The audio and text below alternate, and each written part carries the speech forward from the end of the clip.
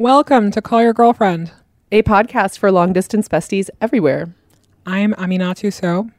And I'm Anne Friedman. On this week's agenda, we're easing our way back with books that we love. I was dying to talk to Bolu Babalola about her new book, Love in Color.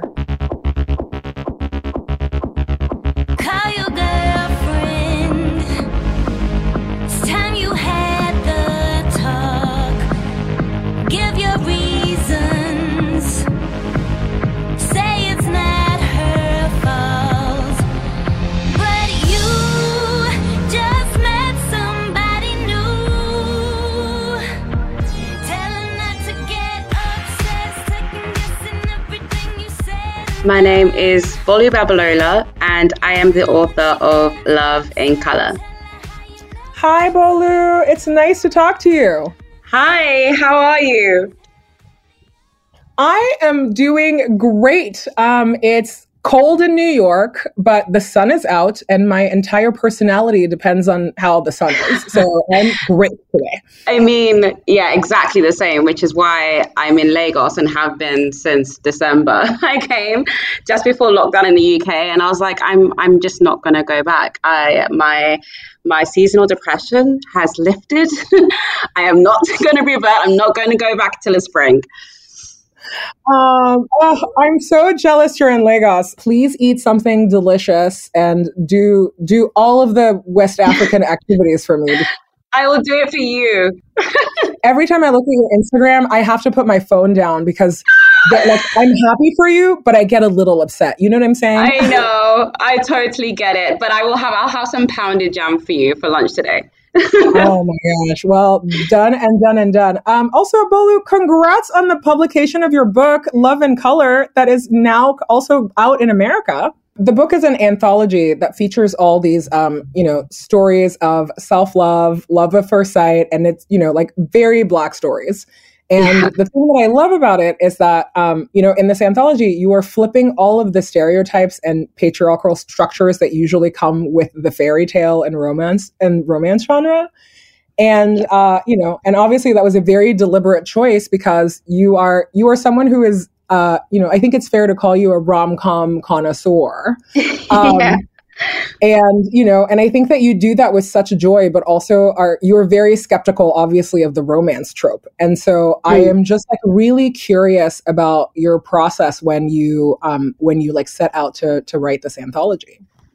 Thank you. So I really wanted it to be kind of an homage to romance as a genre, rom-coms in general as a genre.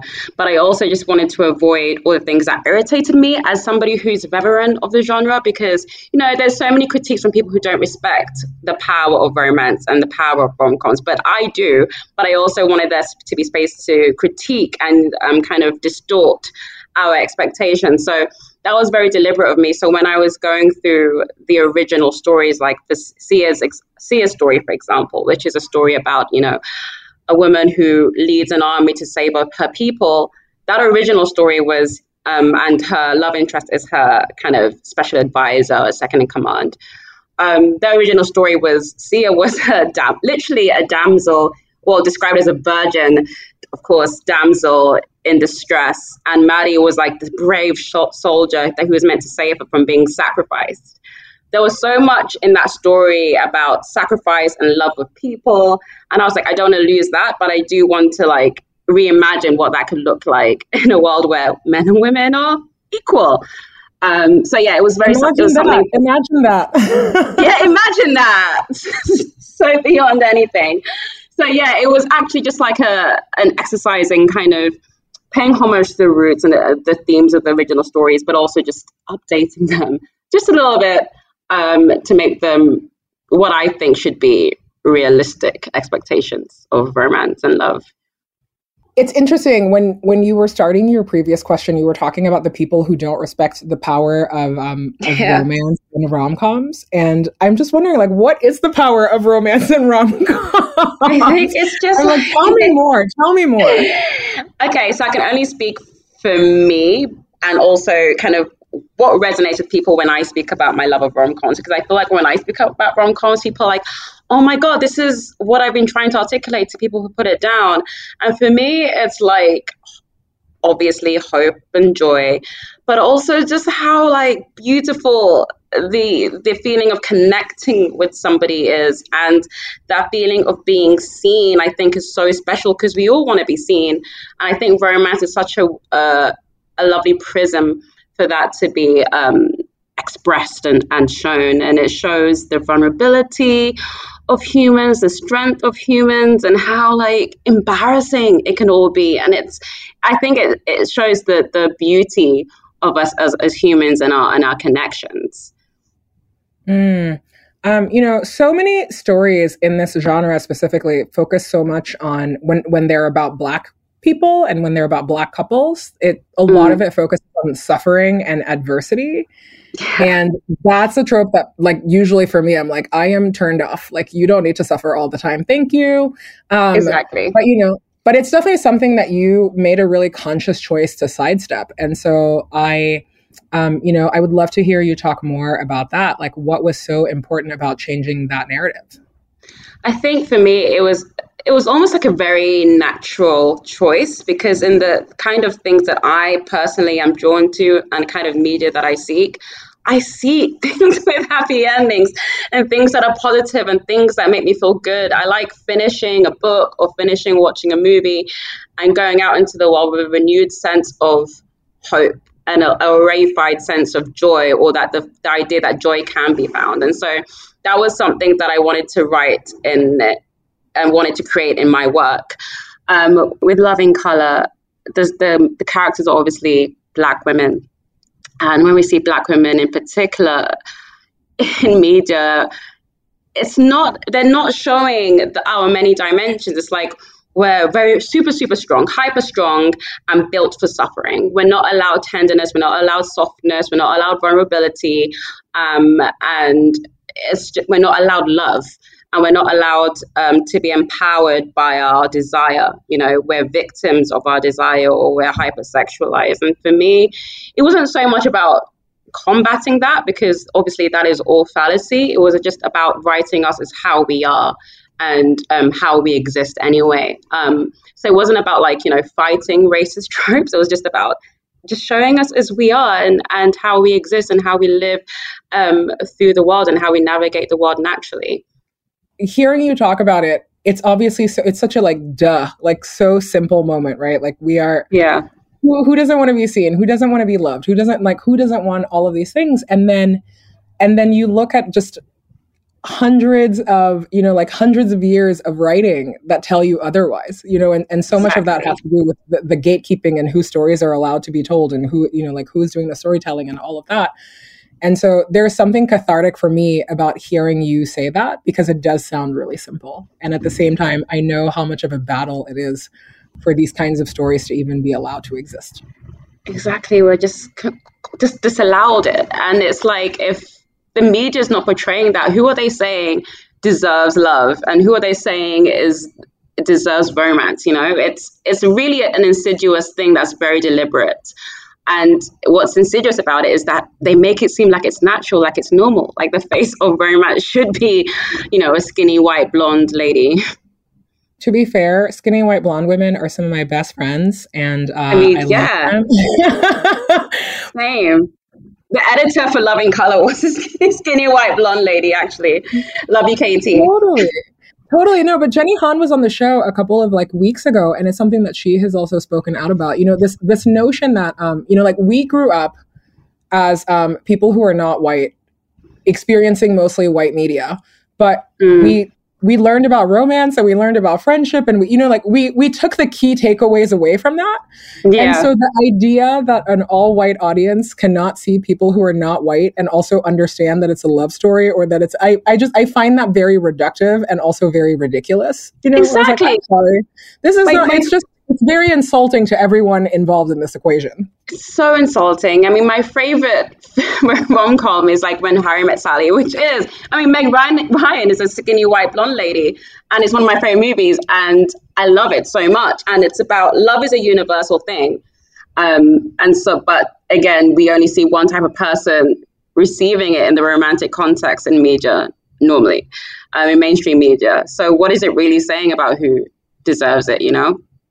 Oh man, I just rewatched that actually with a younger person in my life who had never seen it before, and their commentary was so good about it because they were like, "I'm sorry, in what world does a Harry get a Sally? Like, are you I kidding me know, right it's now?" so ridiculous. And I was like, I'm glad that the kids are not conditioned the way that we are. And I was like, thank you. I was like, know. you are understanding the scam of this movie from the jump. I am scarred from this movie. It's so, and it's like, I don't even like Harry really that much, but I don't know why I love that movie. I think it's because it's friendship, and I'm a sucker for a friendship-based romance. That's why I like, well, the black version really of When Harry Met Sally Brown Sugar so much, because apart from the fact that it's just based on music, but it's just about friendship. And really, I feel like that's where the heart of romance lies, I mean, that's interesting that you say that, because I agree with you that all of the rom-coms that I like are the ones that have, friendship as the contour. We're like, okay, these people are, it's like, what's that? It's whatever that quote is. That's like,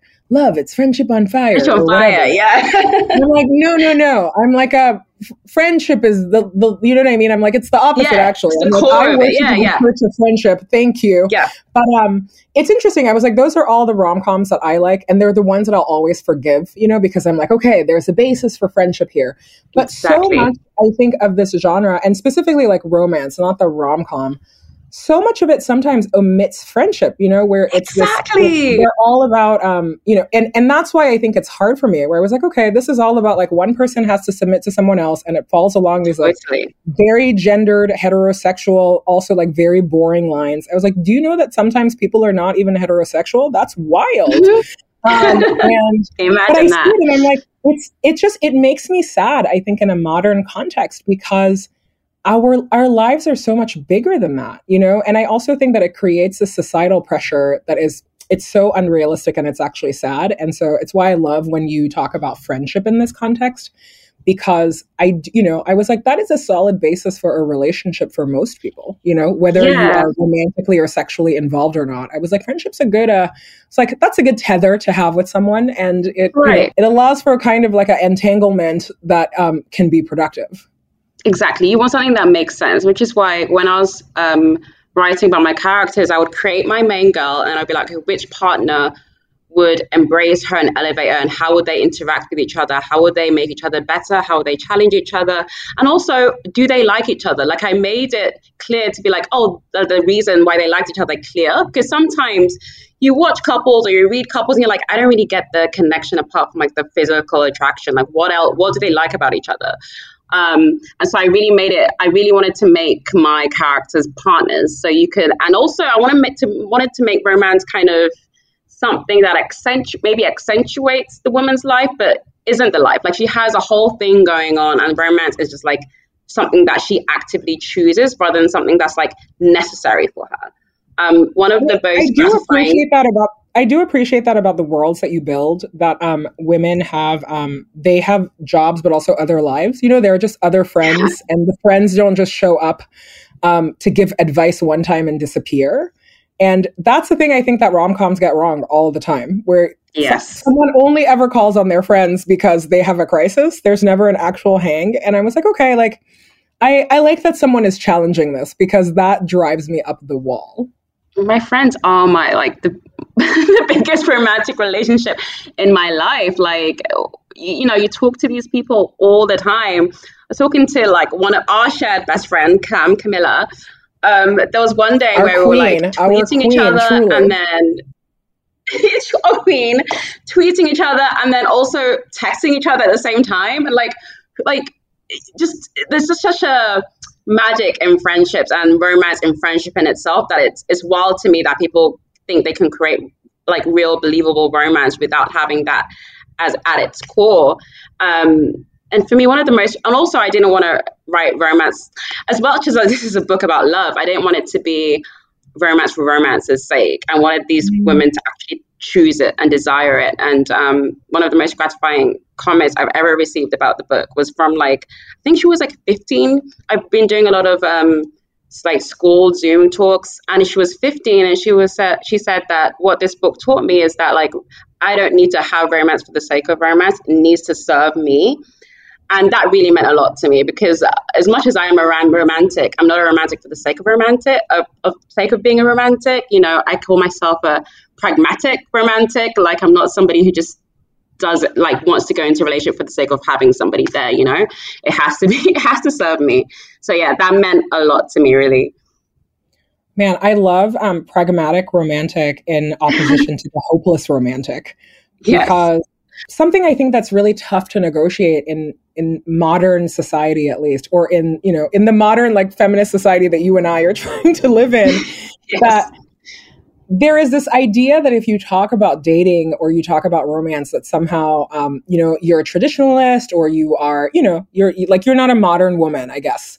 And that like, your romantic life has to be in opposition with the ambition that you have for other, like, success in your life, right? Where you're like, okay, I want to be successful in my friendships, I want to be successful at work, and all of that stuff. And so it's why I appreciate the pragmatic romantic, because you are saying, like, I would like for this to also be an area of life that serves me, but it is not it's not the area of life that reigns supreme in my life.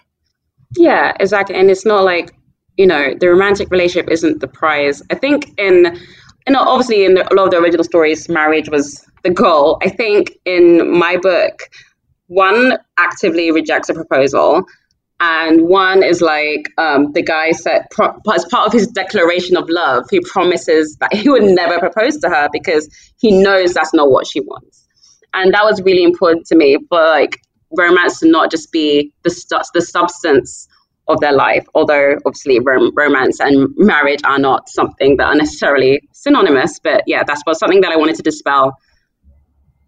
Yeah, I'm thinking also about other areas that you have really, really challenged me, or, like, made me think differently about, because you always joke about bride prices and dowries, which we're both, we're both West African, so it's a joke that for me it cuts too close. I'm like, no, my grandmothers were literally married off, and I'm like, that's the kind of people that I come from. So, like, shout out to my parents for breaking that generational hold. But you never know when you'll be dragged back into the dark ages. But I think that I had always internalized, that conversation being so much about sexism and upholding patriarchy. And in some ways it really is, I was like, that is undeniable. But I think that's something that you had also really, your writing and your work has really challenged me on, is also thinking about, how some of this is also saying that, like, women are special, and that, like, there's a part of the bride price where you're like, this is really fucked up. The patriarchy of it all, where it's like, okay, a bride price and a dowry. I'm like, that is very messed up. It very much is. And there's another part of the conversation that's like, but do you know how much this woman is worth? Exactly. And I'm finding myself, I'm like when I tap into the uber Africanness of how I made, where I was like, like, that is a complicated question to answer also, and I'm like, you can hold all of these things at the same time. But I really loved being challenged about that by you, because I do think that it's more complicated than just like everything is sexist and everything is patriarchy.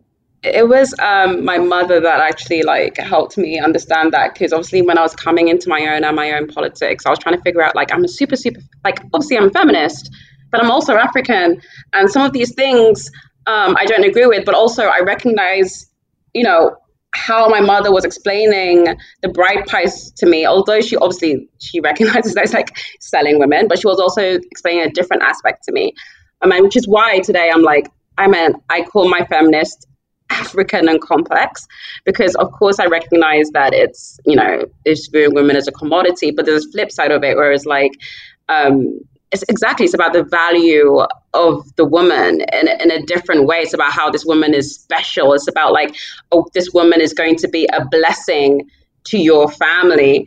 So yeah, that's what it complicated my feminism, and it challenged my feminism as well. And it's something that I wanted to share in the book as well. Just like, women are special, and there's ways that we can celebrate ourselves, within romance. It's so easy to be dismissive of, tradition, especially for those of us who are, we're in, like, this Black diaspora, and it's so easy to just reflexively be like, no, the Western feminism is correct. And And Yes. looking back on it, understanding like, no, also like women in Africa are, they would like their own agency and they would like to navigate their culture in a way that is culturally appropriate. And in the same way that I am challenged daily by living in Western capitalism, I was like, oh, this is what my mother and my grandmother also had to contend with, right? And so everyone creates things that work for them. And I don't have to agree with it, but it is important that I understand where they come from and not dismiss it as just like not having agency at all. Totally. And now it's nice, like, when an African person or West African person is like, a woman is like, my bride price is up. It's about swagger, it's about stating that you are the shit. It's about power. And I kind of like that reclamation, really, because there's a part of it that kind of is that in a really strange way, I think. Well, it's how my mother sees it, and my grandmother saw it as well. So, yeah, it's something that I like to carry with me. Just it's a good way to challenge your thinking generally when it comes to feminism. I mean, making it a conversation about swagger is a conversation that I'm here for because, like, I will say, your mom from afar, swagger unmatched. So that's my concern. She is queen of swagger, yes. It's about, look at me, look at what I've done, look at what I can do, Yeah, I just love. I love that. I love having like a complicated understanding of something that I'm like, I am really settled on my own belief about this, but it is important that I understand how women around the world, but particularly like women who come from where I come from, feel about it because I don't know. I think that's what I like about modern life in general. It's like, wow, like we're all having these conversations and they're really hard and it doesn't have to be contentious either. Yes. It doesn't have to be black and white. And it really put me in my place because obviously when I was coming into my own politics, obviously as like teenagers are and early people in the early 20s are, no offense if you're in your early 20s, but when I was in my early 20s, I found that I was automatically snobby and I felt very superior to anyone whose feminism did not align with mine.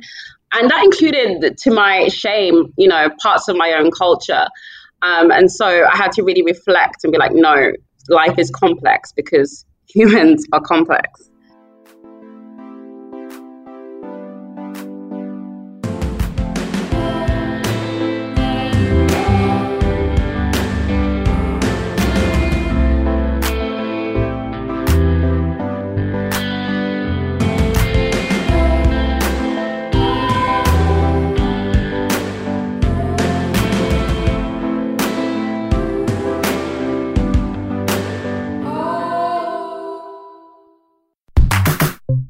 Can you tell me what your favorite Black rom-coms are? Because I am on a real kick only watching Black people falling in love, and it has been like very fun.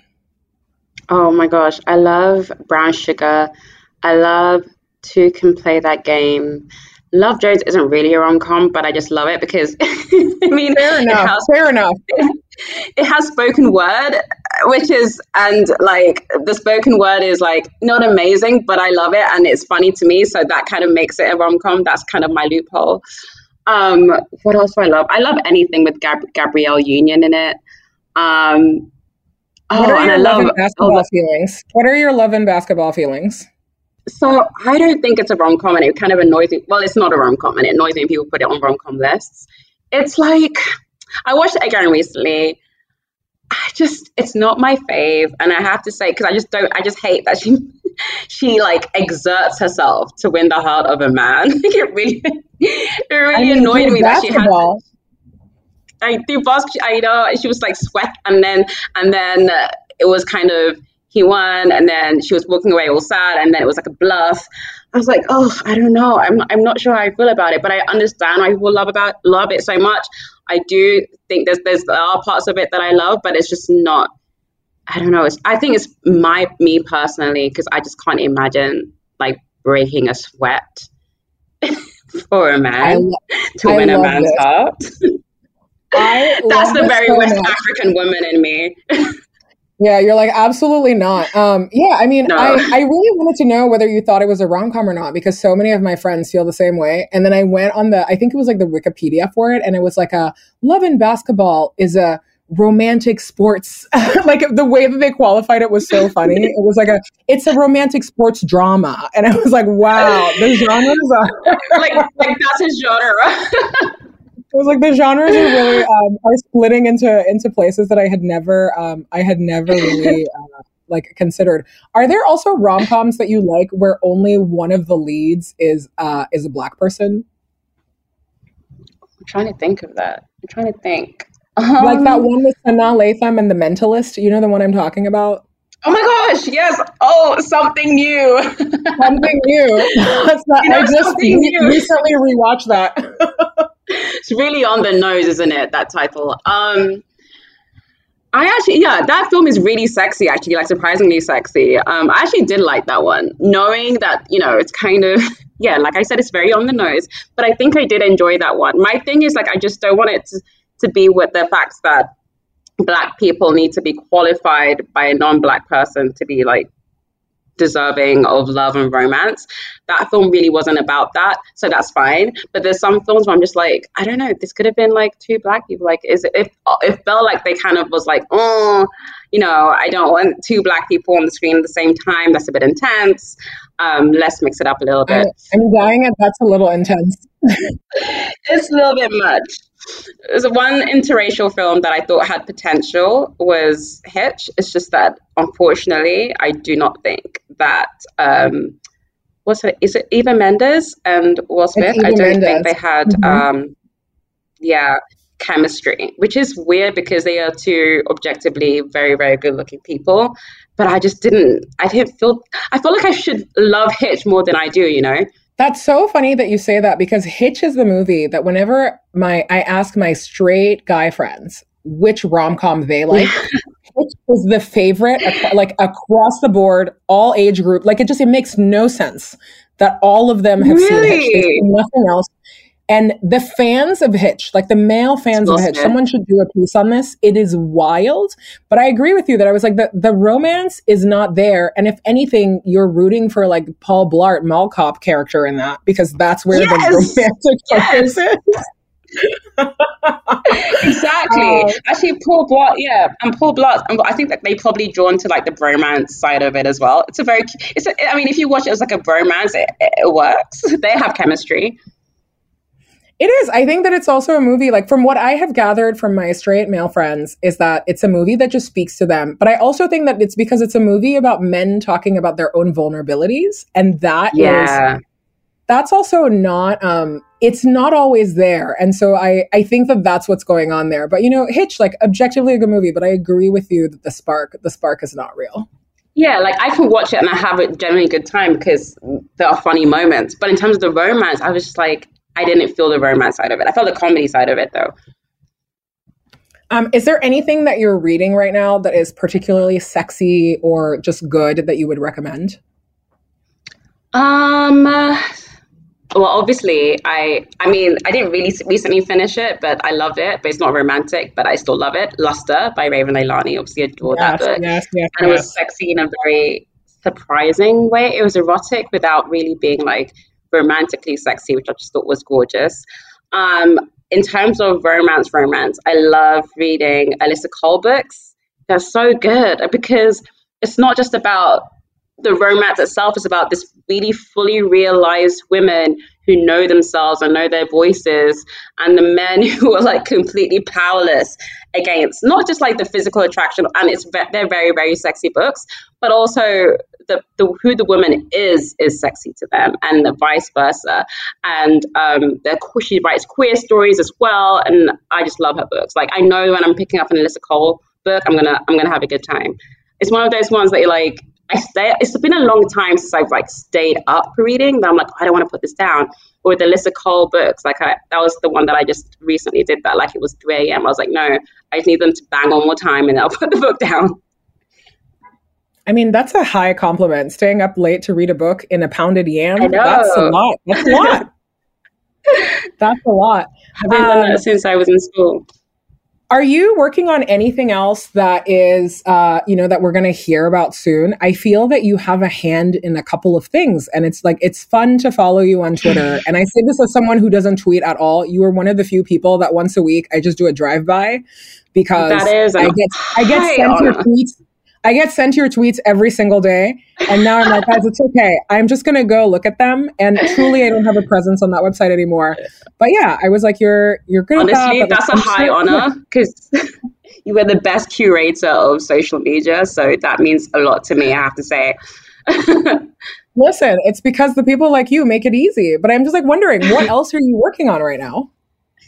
So I'm working on 2 TV things, which I can't talk about yet, but I'm super, super, super excited about. I love this. I'm so excited. The thing is, you know, corny as it sounds, like I call myself a storyteller because as much as I love writing prose so much, I love writing for TV and other mediums as well. And so I'm just so excited to be able to tell the kind of stories that I want to tell through this medium that's kind of new to me, not really new to me because I used to work at the BBC, so I'm familiar with it, but it's new to the world, really.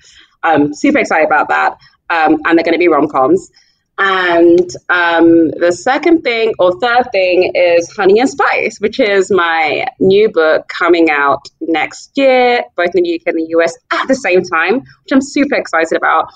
And that is a college-based rom-com set in an ACS, which is an African Caribbean Society in the UK. And I just love these characters so much. I was actually working on this novel when I got approached by my editor for Love in Color with, do you want to write an anthology? And I actually said no like 3 times to writing an anthology because I was just so focused on finishing this book. But obviously, like, the idea was just too tempting for me, and I thought it would be a really great way to get my kind of mission statement out. This is the kind of things that I want to write. But yeah, Honey and Spice is like my true firstborn. So I'm so geeked for the world to meet my babies. I love this, Bolu. This is so, like, I'm excited. On a pure just like fan level, I'm like, more Bolu, please. This is so great. Thank you. I wanted to ask about your research process for Love and Color because it occurs to me that it was probably, you know, like you probably had to do a lot of intensive research on these Yoruba folktales. And I'm just really curious about that because I think that a lot of writers do not talk about that part of the process when they're writing fiction, for example, you know, and to me, at least, I was like, it just seemed like so much went into finding these stories, and I would just love to hear more about it.